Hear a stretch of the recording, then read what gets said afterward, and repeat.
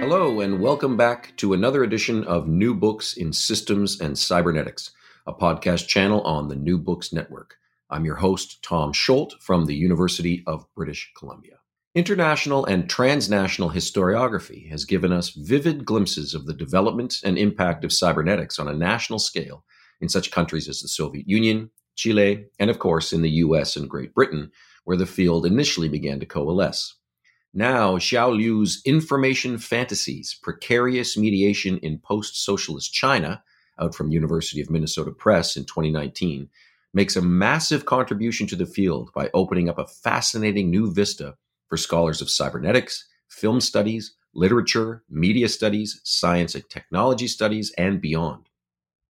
Liu's meticulously researched and crisply written book takes us from the heady days of China's Qigong craze and notions of the human body as a transparent medium through which information waves could pass, through investment and research into a theory of metasynthetic wisdom that could lead to a global human-machine intelligence system, the evolution of expert systems to provide knowledge and guidance in the absence of human experts, the novel deployment of Ross Ashby's theory of ultra-stability to describe China's supposed resistance to modernization, information aesthetics within a new rising tide of advertising and market activity, and much, much more. All of this combines to reveal a China after Mao vigorously employing the theoretical tools of cybernetics to not only reconfigure its socio-political image on a national scale, but to actually craft a new post-socialist subjectivity at the scale of the individual citizen. Illustrating the profound impacts of and reactions to these efforts through provocative samplings from Chinese literature, film, and popular culture writ large, Liu manages, in the words of Oxford's Margaret Hillenbrand, to, quote, entirely reconfigure our understanding of the media landscape in 1980s China, end quote.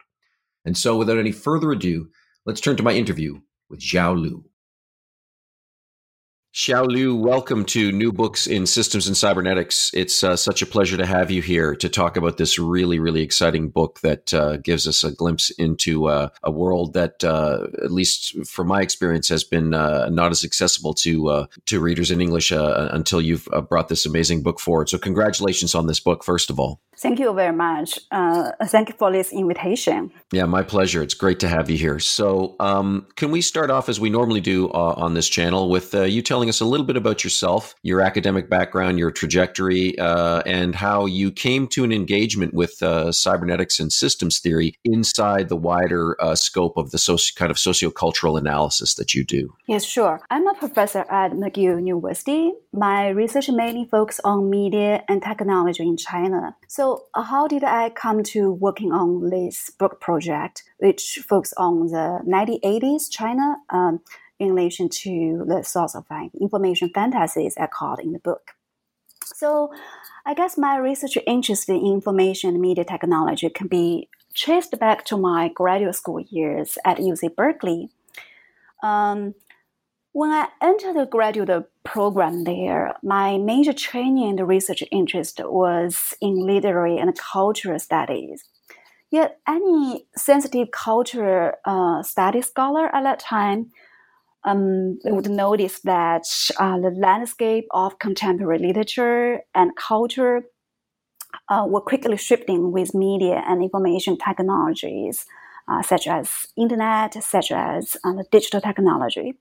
So this was the case, of course, in North America, but particularly in China.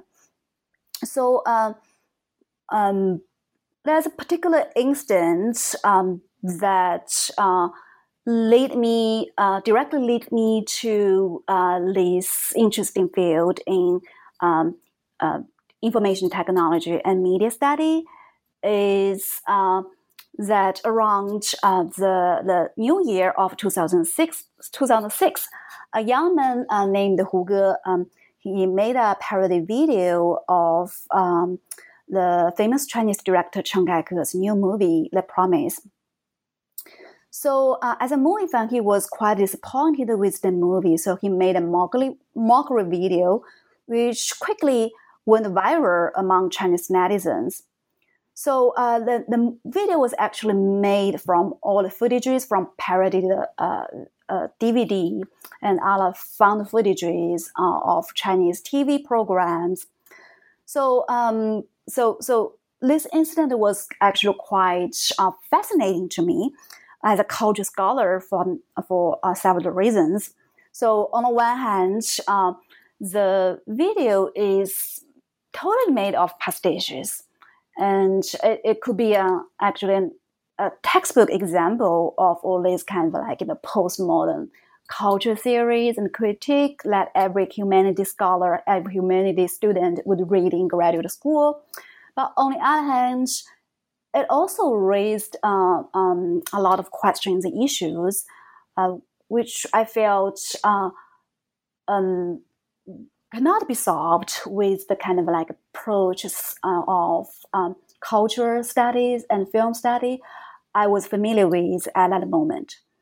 So, for example, the video, how it addressed the audience is very unique because it often comes with kind of blurry images and no definition, and also reduce the sound effects. And people always watch it when they're multitasking, on a digital device or commuting on buses or trains.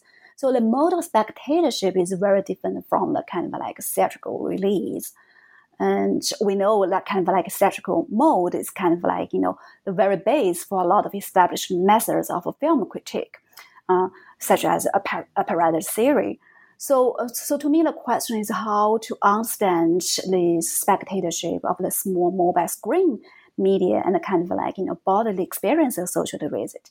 So I was quite fascinated with these questions, and from that point on, try to understand how information technologies were reshaping the culture practice and cultural industries. So this episode seems quite far-flung from the kind of the topics of this podcast, but I think that explains my entry point, which is that my interest in cybernetic system theory as a culture media scholar really lies in the ways they impacted culture practices, how they impacted the kind of media practice, how they offer the vision to understand the sensory experience, the bodily experience in the age of ubiquitous sensors, actuators, and screens. So around about the same time, if you recall, a mobile smartphone started to take an increasingly important role in everyday life. So if you look at the back this past decade, you may realize how much the kind of always connectedness, always online, become a common status for most people. This is even more the case for many Chinese people. There was a very interesting book that just came out last year called Super Sticky WeChat and Chinese Society.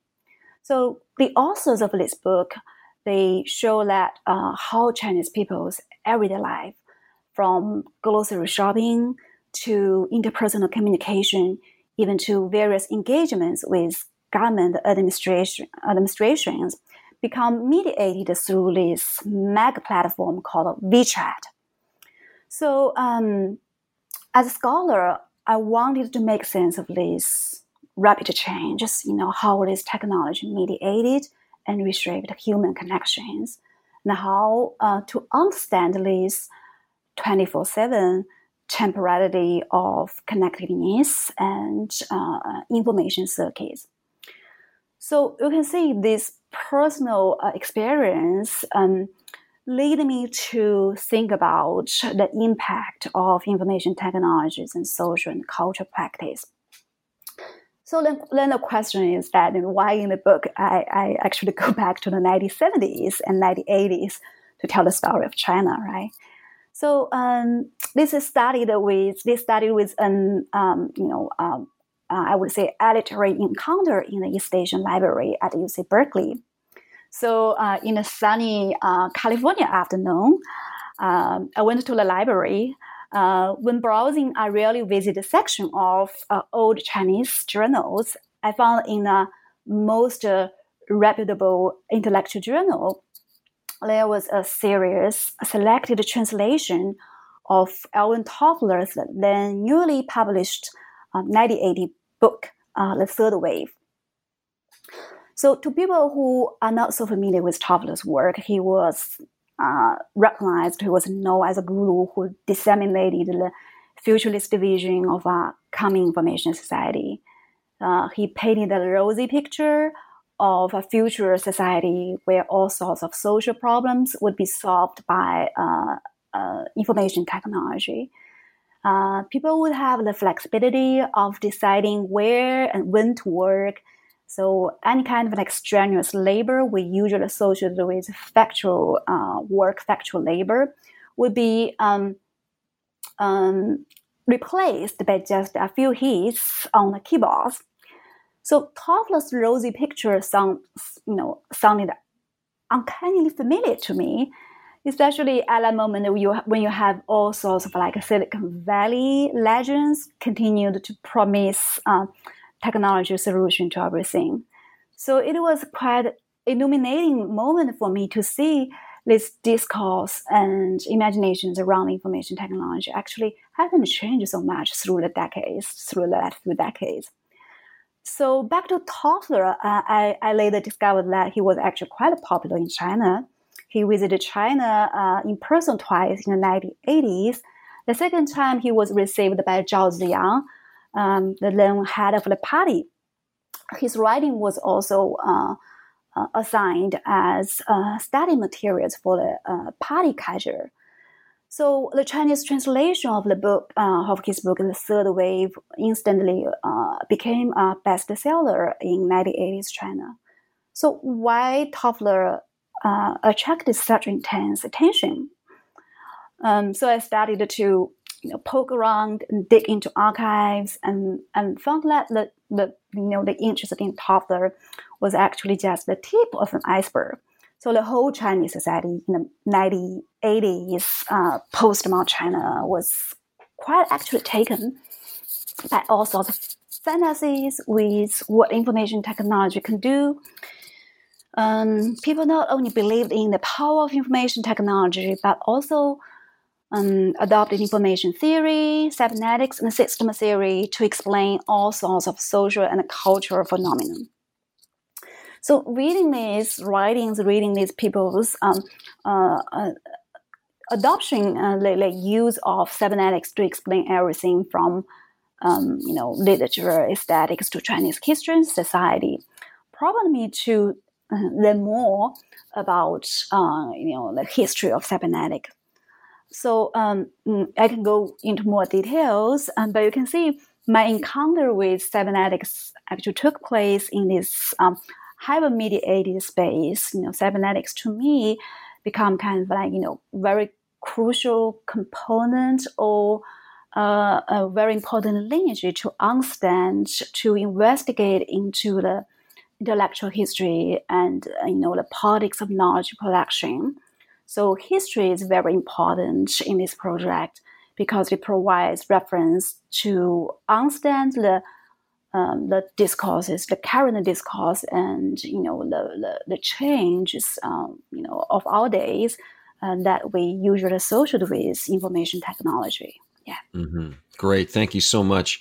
So you've already talked a bit about the notion of information fantasies, because I one of the things I like to do on this program sometimes is if there's a title of a book that's got a lot of terminology in it to sort of unpack, even what might seem to be obvious words for people, I sometimes find there's a lot of things lurking inside.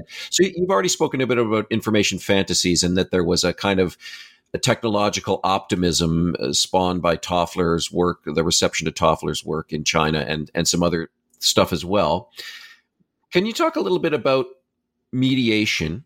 The subtitle of the book is fascinating phrase, precarious mediation in post-socialist China. There's a lot to chew on there. So can you talk a little bit about mediation as you see it, as it's conceptualized by some of the key players in the book?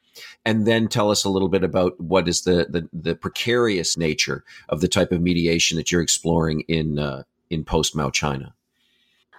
Yeah, so the choice of using the word mediation instead of media is actually quite deliberate on my part. Um, this is this is for several reasons. I have made this choice for several reasons. Um, because the notion of media, come with a lot of kind of historical baggage of understanding there. So in the first place, media, often refers to TV, radio, this type of institutionalized mass media that we are familiar with. They usually associated with certain delivery modes or business model that we think we all know, right? And this notion of media to me is quite restrictive. It is not broad enough to cover to define or to convey the kind of phenomenon I discussed in this book. And the second reason is that the notion of media, common understanding of media, is that it often associated with technological objects. So we always understand media, associated with kind of technical, in terms of technical objects, and this way I think it always ends up reinforcing kind of a fetish with these technological objects, right? So at our time, we can see technology objects is always interested with the power to transform everything, to induce all kinds of social transformations. So you can still feel this kind of technology fetish with these legends of Silicon Valleys, and it's still quite appealing and powerful to a lot of people. And I feel like it's exactly this kind of fetish that I have to talk to in this project, right? Mm-hmm. And the third reason is that it's related to the recent development in media studies.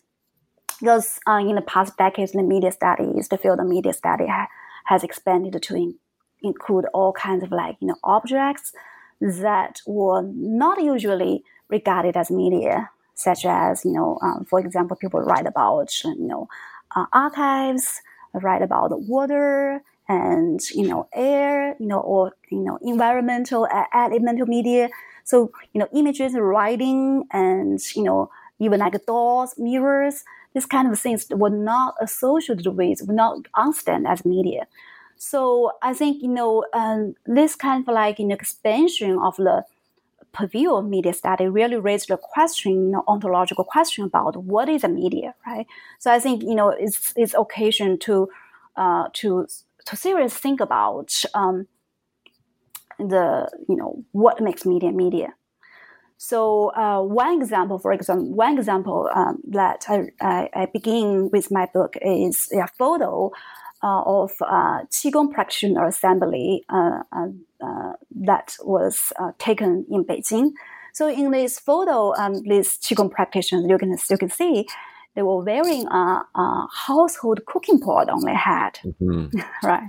The information pot, yeah. Yes, exactly. They were dubbed they were dubbed information pots because they were expected to receive information from the outer space. So I think this is a very interesting example to show, cooking pot, it's not usually regarded as kind of communication tool. It's not regarded as a media, but in this context, it actually produce and facilitates new relations between the human body and the so-called information environment, right? So I think this transformation of a pot into media actually destabilize a fixed conventional understanding of media and raise the question about what does media do, right? Mm. So so I think what important here is really what kind of relationship is generated through this process of mediation So mediation, we know it is come from a kind of philosophical tradition. It's less about objects, but more about the kind of like, the processes of relations. So I think, it is actually deals with the kind of like, context and conflicts and then negotiation between different realms and agents and objects. So I think in this instance, it's actually very helpful for us to understand the 1980s China context I'm focusing on, because you can see if you look at the kind of like all these kind of writings and discourse from official ideology to the intellectual discourse to the popular culture, they do not necessarily form a coherent whole. They often come with all kinds of like contradictions with each other. So, mediation is a very good term to capture the kind of like very complicated negotiation between different social forces, agents between, human subjects and, technology in that context. So that's why mediation is a better choice for me in this project. Yeah. Mm-hmm. That's great. And you have raised an issue that seems to me very central, at least in my reading of the book, this relationship between the individual and the information environment. And in terms of what, the nature of the interface, what is the interface? You even early in the book, you mentioned Mark Hanson's book, New Philosophy for New Media, where he speaks more about the human being as a medium, in a sense, that the human being is empowered as a converter of polymorphous digital data, able to actualize singular experience, and that the human is a kind of apparatus that renders information perceptible. And so exactly where the boundary is of media and what is the system, the web of all that is really crucial. And this interface and the loops between the individual and the so-called information environment seem really critical to what's on the minds of the theorists, the politicians, the writers, the scholars during this period. Mm-hmm. Right. Yeah. So, and can you say something about the precarious nature of this mediation, and then maybe talk a little bit about what of how you intend the term post-socialist China, which for people that have not studied China closely, I think they will find the term post-socialist China puzzling in itself because of this notion of of China as a communist country, et cetera. And obviously, there are things that have remained the same. But it's a very different time that we move into following Mao. So can you say a little bit about post-socialist China and the meaning of that term, and what then makes mediation in that particular milieu at that particular historical moment so precarious, as you nod to in the title? Mm-hmm. Yeah, sure. Yeah, I think this is as you point out, this is a key term, in this book. So on a most obvious level, of course, it refers to the very specific social political environment of post-Mao China. So we know with Mao's death in 1976 and the official end of the Cultural Revolution. So there's a shift in terms of the politics, in terms of the direction of the party. With Deng Xiaoping come to the power, he basically shifted from Mao's class struggle politics to economic development, right? So as the source of information fantasy I discussed in this book emerged around this moment, when China started its, opening door with these economic reforms, and with all this kind of like new political climate there. So, but on that level, but also I want to employ the term as kind of like a critical lens to examine the set of like globally circulated discourse about information society, when in fact closely tied to the Cold War politics of knowledge production. So specifically, that is with the we call modernization theory, right? So modernization theory were actually growing out of the post-war U.S. liberalism and emerged from the think tank at Harvard, Social Science Research Council, and MIT. Basically, disseminating an image of a liberal and prosperous capitalist West, especially exemplified by, of course, by the United States, as the goal of development for the rest of the world. So it aimed at providing a kind of scheme of industrialization and modernization in non-West and underdeveloped countries. And there are two pillars of this modernization theory. One is scientism, the other is developmentalism. So it became kind of an ideological weapon for the United States to compete with Soviet Union during the Cold War. So I think the kind of information, the discourse of information society was closely tied to this modernization theory. For example, Daniel Bell, one of the important person, which his book, post-industrial, coming of post-industrial society, was also translated into China in 1980s, become one of the important texts associated with information age. He basically argued that technological innovation would become kind of major force to drive human society toward the future. And there was kind of a very optimistic post for the social utopia associated with this information technology, right? I think put into this lineage, Alvin Toffler's book, Alvin Toffler's argument was not so new at all. He actually simply proposed that information technology alone can transform, nature of work, and the kind of alienation of manufacturing labor. So I think technology becomes the sole solution of social problems in this instance.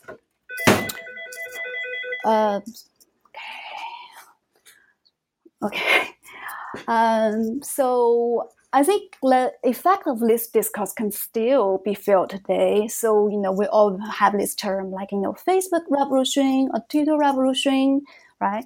So basically it's kind of an associated technology with these social transformations, right? But this association of information technology with modernization was actually very powerful in 1980s China. So, yeah. So you can see, the crucial link here between information discourse and the post-socialist politics is very important to understand this politics of technology. So I think, the post-socialism on this level, of course, refers to the specific condition of post-modern China, but it also refers to the kind of how this globally circulated discourse and knowledge production is also kind of closely tied to this Cold War or remains of Cold War framework of knowledge production that shape our understanding of the history. Right. Mm-hmm.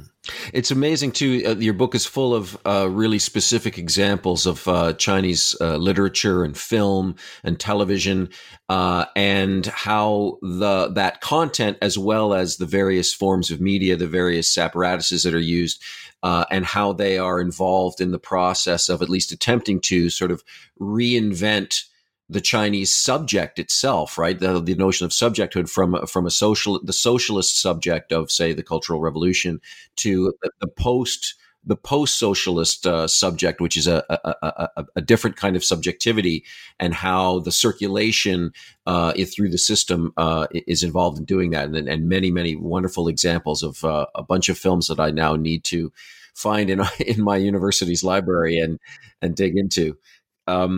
I want to jump for a second, jumping a little bit forward, because I want to come back to the way the mediation of the Chinese subject of the post-socialist subject is so central to the book. But speaking of Chinese history and modernization theory and the development of China, I think it's the second chapter, you talk about how some scholars using the systems theoretic notion of the ultra-stable system as a framework to try and describe China's feudal past and what are perceived by these scholars to be barriers to this march towards modernization. Can you say a little bit about that? Because I think that's really, really fascinating from a systems theory point of view. Right. The scholar who proposed this, using system theory to understand Chinese society and Chinese history, is Jin Guanhao and his wife Liu Qingfeng. They basically understand the society. They understand Chinese society as kind of a complex system consisting of interacting subsystems. So to them is the economic, the political, and the culture. So the understanding of Chinese society is this the interaction of this subsystem through the kind of a circulation of functional inputs and output, which together achieve kind of like homeostasis and result in kind of like stability of the whole system, right? But to their understanding, the Chinese society as a system is not only stable, it's ultra stable, in the sense that it always remain certain kind of like stability. That's the explanation for why Chinese society, despite all the change, despite all these kind of like variables in history, it's still stuck in kind of like remains of feudalist system. That's the argument, right? So the essential question is that why did feudalism persist in China? So the answer was that an ultra stable system, but China, which kind of like regarded as stagnant, and about China from progressing into this modern age. So I think this question is very fascinating because, if we understand the kind of like, put this into kind of like political situation in post-modern China, they were actually reflecting on the consequences of Cultural Revolution. So they were understanding Cultural Revolution as kind of like, remaining effects of feudalism in China. So this is kind of like, implied political inquiry in their question, right? So when they come to this system, they confess that, the inspiration comes from, Lawrence Ashby's design for the brain, which is, so what they take from Ashby is that, Ashby argues that, a system, whether it's biological or non-biological, they always try to adjust itself in accordance to the changes in the environment. So that the fluctuations of the system can be restricted with certain limits in order to maintain, in order to survive, in order to maintain its stability. So I think, what attracted to Jin Guanhao and Liu Qingfeng, the two authors, is exactly, the reason, how Ashby explained the survival of this system. They use that to explain why Chinese society as a system retains this such extreme stability, right? So I think it's very interesting moment to think about how this this notion of system theory was appropriated and also kind of developed in that context to explain certain social phenomena in China. Mm-hmm. Mm-hmm. And positioned also to then try and be part of the movement calling for a way to break out of this and to embrace this notion of modernization. If I'm reading it correctly, yeah. Yes. As I was saying, this was closely connected to the kind of like the notion of modernization, the notion of modern, right? Of course, it is also has to do with that global dissemination of modernization theory, in the Cold War period.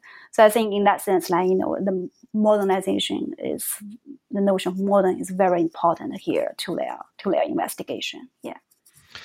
Great, thank you. So I'm going to jump back a little bit to the first chapter, which is titled Extrasensory Powers, Magic Waves, and Information Explosion.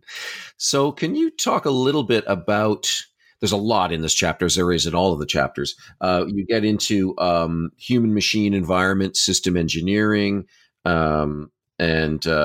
but this really interesting connection. You talked early in the interview of this provocative image of these qigong practitioners with pots on their heads.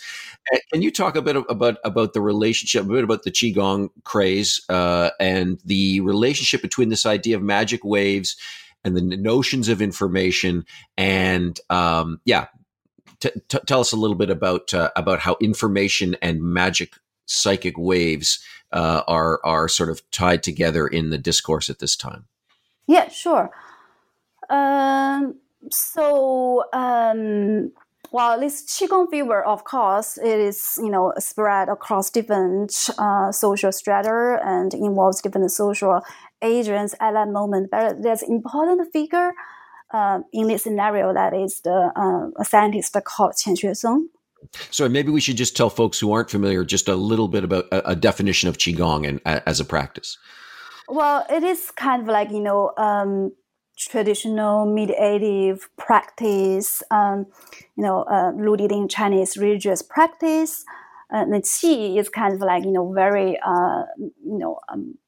nebulous term, right? So the qi is supposed to carry the vital energy. Sometimes it's translated as a vital energy, right? So I think in the context of the qigong fever here, what is fascinating here is the Chinese scientists, including like Qian Xuesong I just mentioned.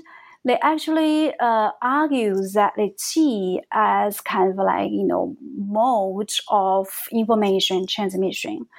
So this person, Qian Xuesong, who is a famous cybernetist, he actually studied a field called somatic science. He advocated that the study of the human body in terms of information processing and transmission. So the argument is that the way human body mobilize qi can be understood in terms of information processing and transmission. So he really wants people to look into qigong along with other phenomena such as extrasensory powers, such as traditional Chinese medicine, to uncover what he believes is a secret mechanism of information transmission and processing of the human body. So in this sense, propelled by this kind of like imagination of the human body, there were a lot of popular culture, popular science literature. There are constantly these imageries or this kind of like imaginations of sleep learning. So basically, with a magic device connected to the human body, the person connected could be fed up with ceaseless information flows even when he's sleeping. So you can see, this is a very interesting thing about this understanding of the human body is how it actually adumbrated the kind of like 24/7 temporality of connectiveness that even before the ubiquity of mobile and the wearable digital device that we have today. So I think the cybernetic logic of information moving across boundaries of human and non-human, moving across the human information environment is apparent in this discussion, the imagination from 1980s. So I think it's very interesting. You can say prehistory to our current,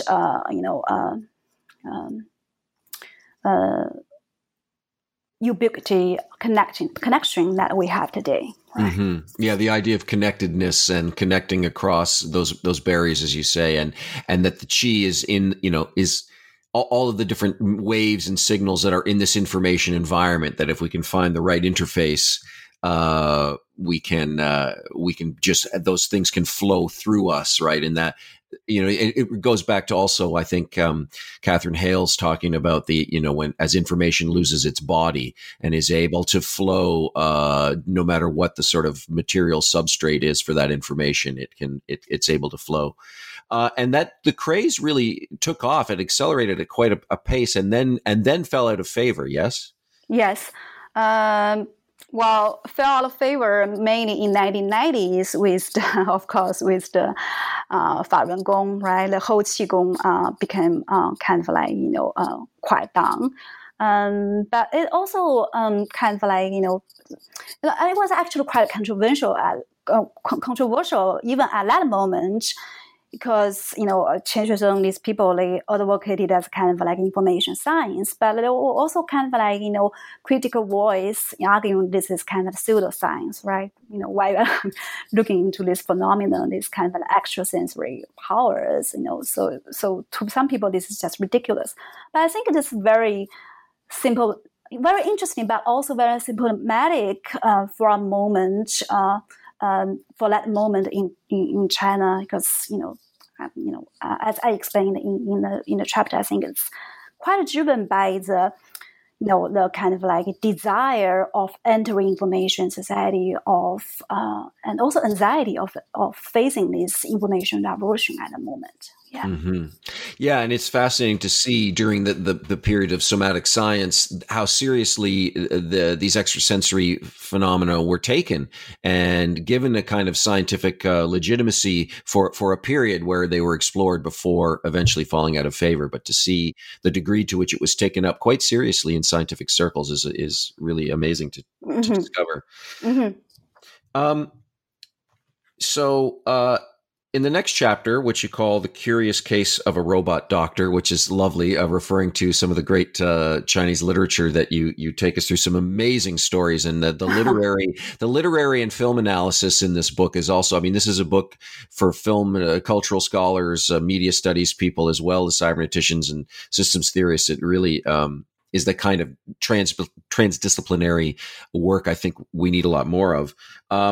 And you start to talk about the interface, rethinking labor, and the notion of the expert system, the development and deployment of something called expert systems, which are not only limited to China, of course. There's different forms of them. But can you tell us a little bit about this chapter and what types of innovations were going on around interfaces and expert systems?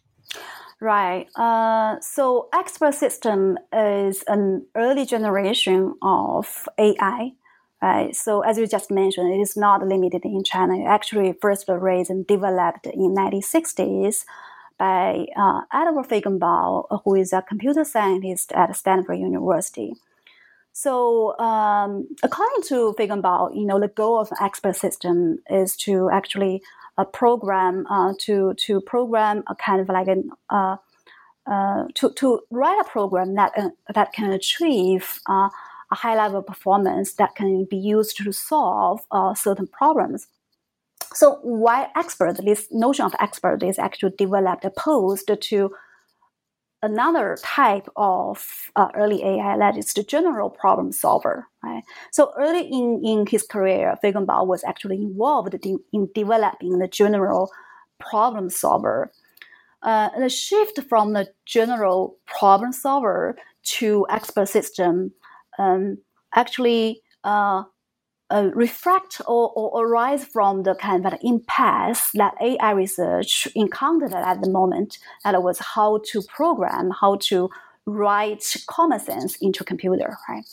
So, as a way to circumvent this question, in order to, circumvent the question of find out symbolic representation of the full range of human intelligent behavior, Feigenbaum proposed to retreat to the micro-roles of isolated domains, of isolated areas, so that the computer, the program can focus on this rather restrictive area to solve certain problem. It achieved limited scope of success, but also there are a lot of issues arising from real practice. Because when we think about in reality, in practice, in order to solve a problem, the narrow domain of specialized knowledge often comes kind of like short. They are far from sufficient. So hence, there are a lot of issues arise in real practice. So I think,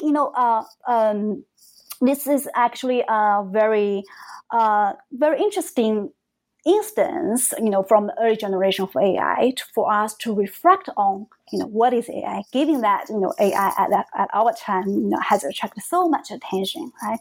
So, what is the nature of human machine interface, right? So interface, was often understood as kind of built-in future of machines. We always say user-friendly interface.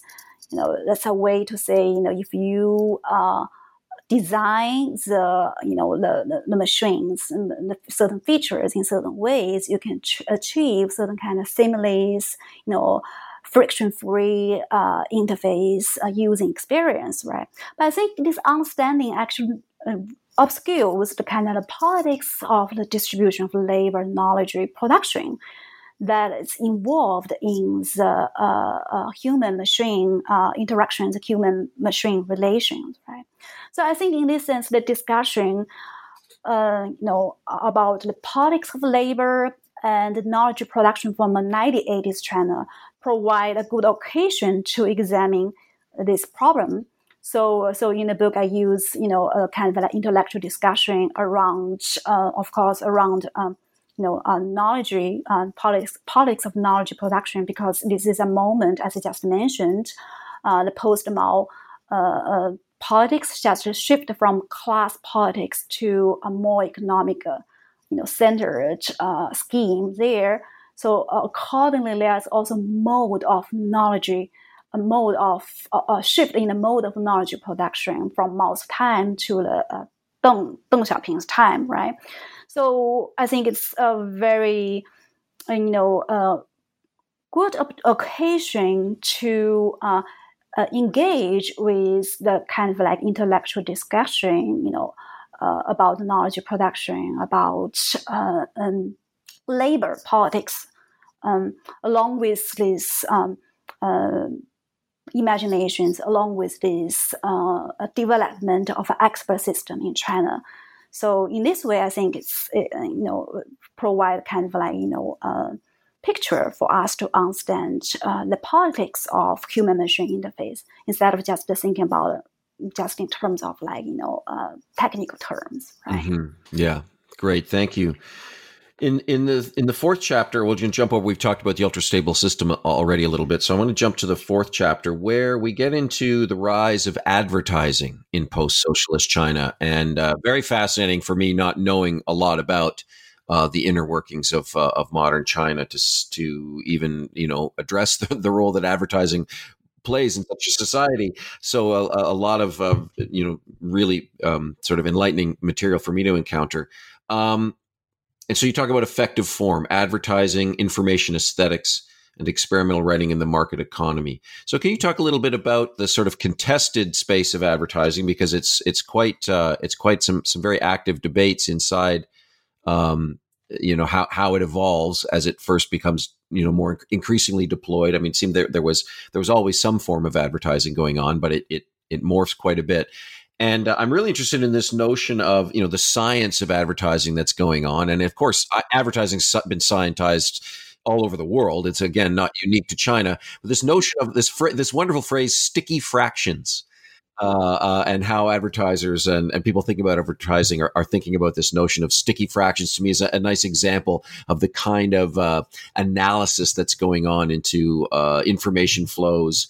And what you call effective form, right? Where, as China moves into this post-socialist phase, we're actually trying to stimulate consumer behavior in a way that in the so-called West is quite familiar to us, right? Right, exactly. Yeah. I guess I think you're quite right. The really important thing here is that as China started these economic reforms and with this budding market economy, the real question is how to stimulate in like consumerist design, right? So this was this was not quite a question in socialist China. There was limited amount of advertising, if you can call that advertising, in 1950s. But the kind of like, advertising for commercial products basically disappeared during the Cultural Revolution that took place, between 1966 to 1976. So when the economic reform starts, the first question, of course, is otherwise advertising may come back, right? So there are a lot of discussion at that time to justify why advertising was still necessary, was still possible in the socialist country like China, right? Because at that time, China was still claimed itself as a socialist country, right? So how to make compatible, socialist ideology and advertising in China become, very important there. So of course, and again, information theory, information played an important role. And this time, information was argued as an important element, an important component for the operation of the socialist market, right? So because market economy really needs the flows of information in order to operate. So in that sense, that's one of the important arguments for people to justify the existence of or the return of advertising in post-modern 1980s China. And then, of course, Chinese universities started to have this new program called advertising studies.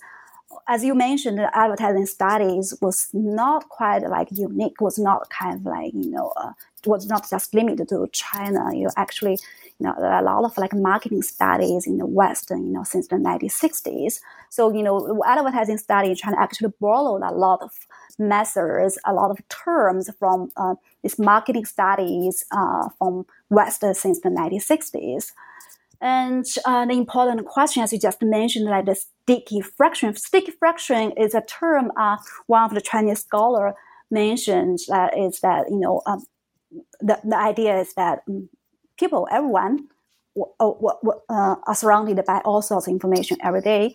The purpose of advertising is to give people the information you need them to remember, right? So you give them the information, you want them to remember the crucial information about the commodity you advertise. So the sticky fraction is a way to manipulate people's reception of information, right? I think this is very interesting to think about, in relation to the kind of like, literature, also experimental literature at that time in China, with the increasing media surrounded environment, with all sorts of like, television, radio, of course, infused with commercials as well. So how to write in this kind of like, environment full of, you can say information, but it can also be full of noises, right? So there's a kind of like very central question to a lot of writers at that moment dealing with this new environment. Of course, you can see, Western modernist literature, and already, a lot of scholars of Western modernist literature already started with this kind of like investigation into, the relationship between modernist writing and the media. I think it's very important here is actually to understand the politics of form. I use the, affective form, because form is really kind of like political challenging the term in post-socialist China. Because in socialist culture, the form was regarded as kind of like, remnants of bourgeois capitalist culture. The form is kind of like as kind of bourgeois culture, mm-hmm. right? Mm-hmm. And then the form, it's the attention to form in 1980s China is really kind of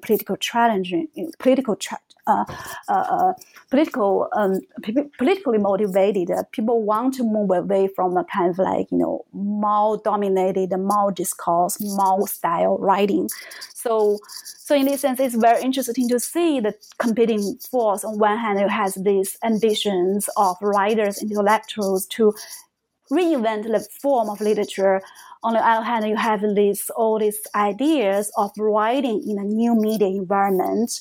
And the question is, And then you have advertising study, which deals with how to, use certain kind of advertising form to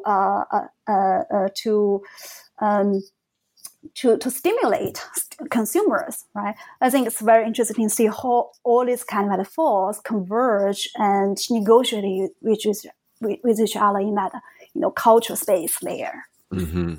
So, and speaking of form, your final full chapter before some concluding thoughts, cinema is referred to throughout the book, but the final chapter does have some focus on sort of transformations in Chinese cinema. Mm-hmm. So, can you just summarize a few of the sort of main trends that you describe in the book as Chinese cinema responds to the circulation of these information fantasies and all of the various entailments that they bring?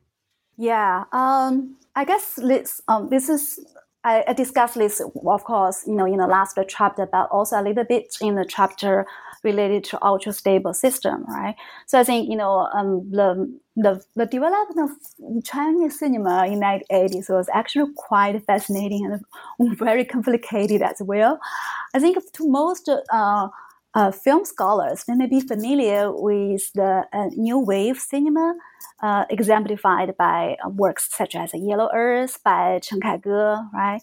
So what is unfamiliar to a lot of film scholars, even to Chinese film scholars, is actually the rise of kind of the entertainment film or different type of films, like film experiments in the late 1980s, which is apart from the kind of new wave cinema. They were not regarded as so avant-garde in terms of technique, because they may be more aligned with the type of genre film, entertainment film, right?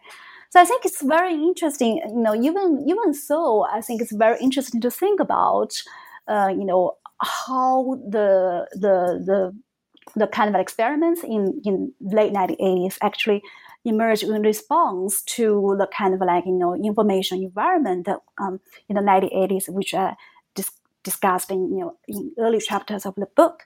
So it is more in terms of understanding the nature of cinema in an information prevalent and multimedia environment, and how to understand the human imagery relation in a prevalent cybernetic setting. So I think this question were quite draw a lot of attention in the past decades in film studies, right? So people started to look at the cinema's relation to other media, and this is mostly propelled by the sense of crisis brought by digital. So I think in these concerns of cinema in relation to other media actually not started with our time with the digital age. It actually, if we take a look at the 1980s China with this kind of discussion of cinematic imagery, how it's related to the kind of technology-enabled simulations or simulated imageries, related to the kind of proliferation of images and electronic images with the increasing presence of television and video cassettes and other types of media at that time. So in that sense, 1980s provide a very interesting occasion to think about this very theoretical and technical discussion, were in fact tied to the real politics concerning the competing interest from divergent agents between the kind of political power and party control and, more market-oriented productions there. So I think, in the last chapter, I used the term liminal, so to refer the status of cinema at the moment. This actually happens on multiple levels. On one level is the technical level, because cinema at the moment was challenged by other electronic media, by the budding digital technology. So the nature of cinematic imagery become kind of unstable at this moment, right? And then the second level is the socio-economic level. As I just mentioned, there's kind of a shift from socialist state-sponsored production to more market-oriented production, right? And then on the third level is on the practical level, people started to reflect on the ethics of mediation per se. So, in this sense, cinematic imagery is not only a representation of social of social reality, but also kind of produce and generate new relations and powers in that context. So I think that's kind of like, key term that I want to engage in and return back to the very beginning of the book, that is the cooking pot. How cooking pot can become, for us to understand the politics of mediation. Right? Mm-hmm.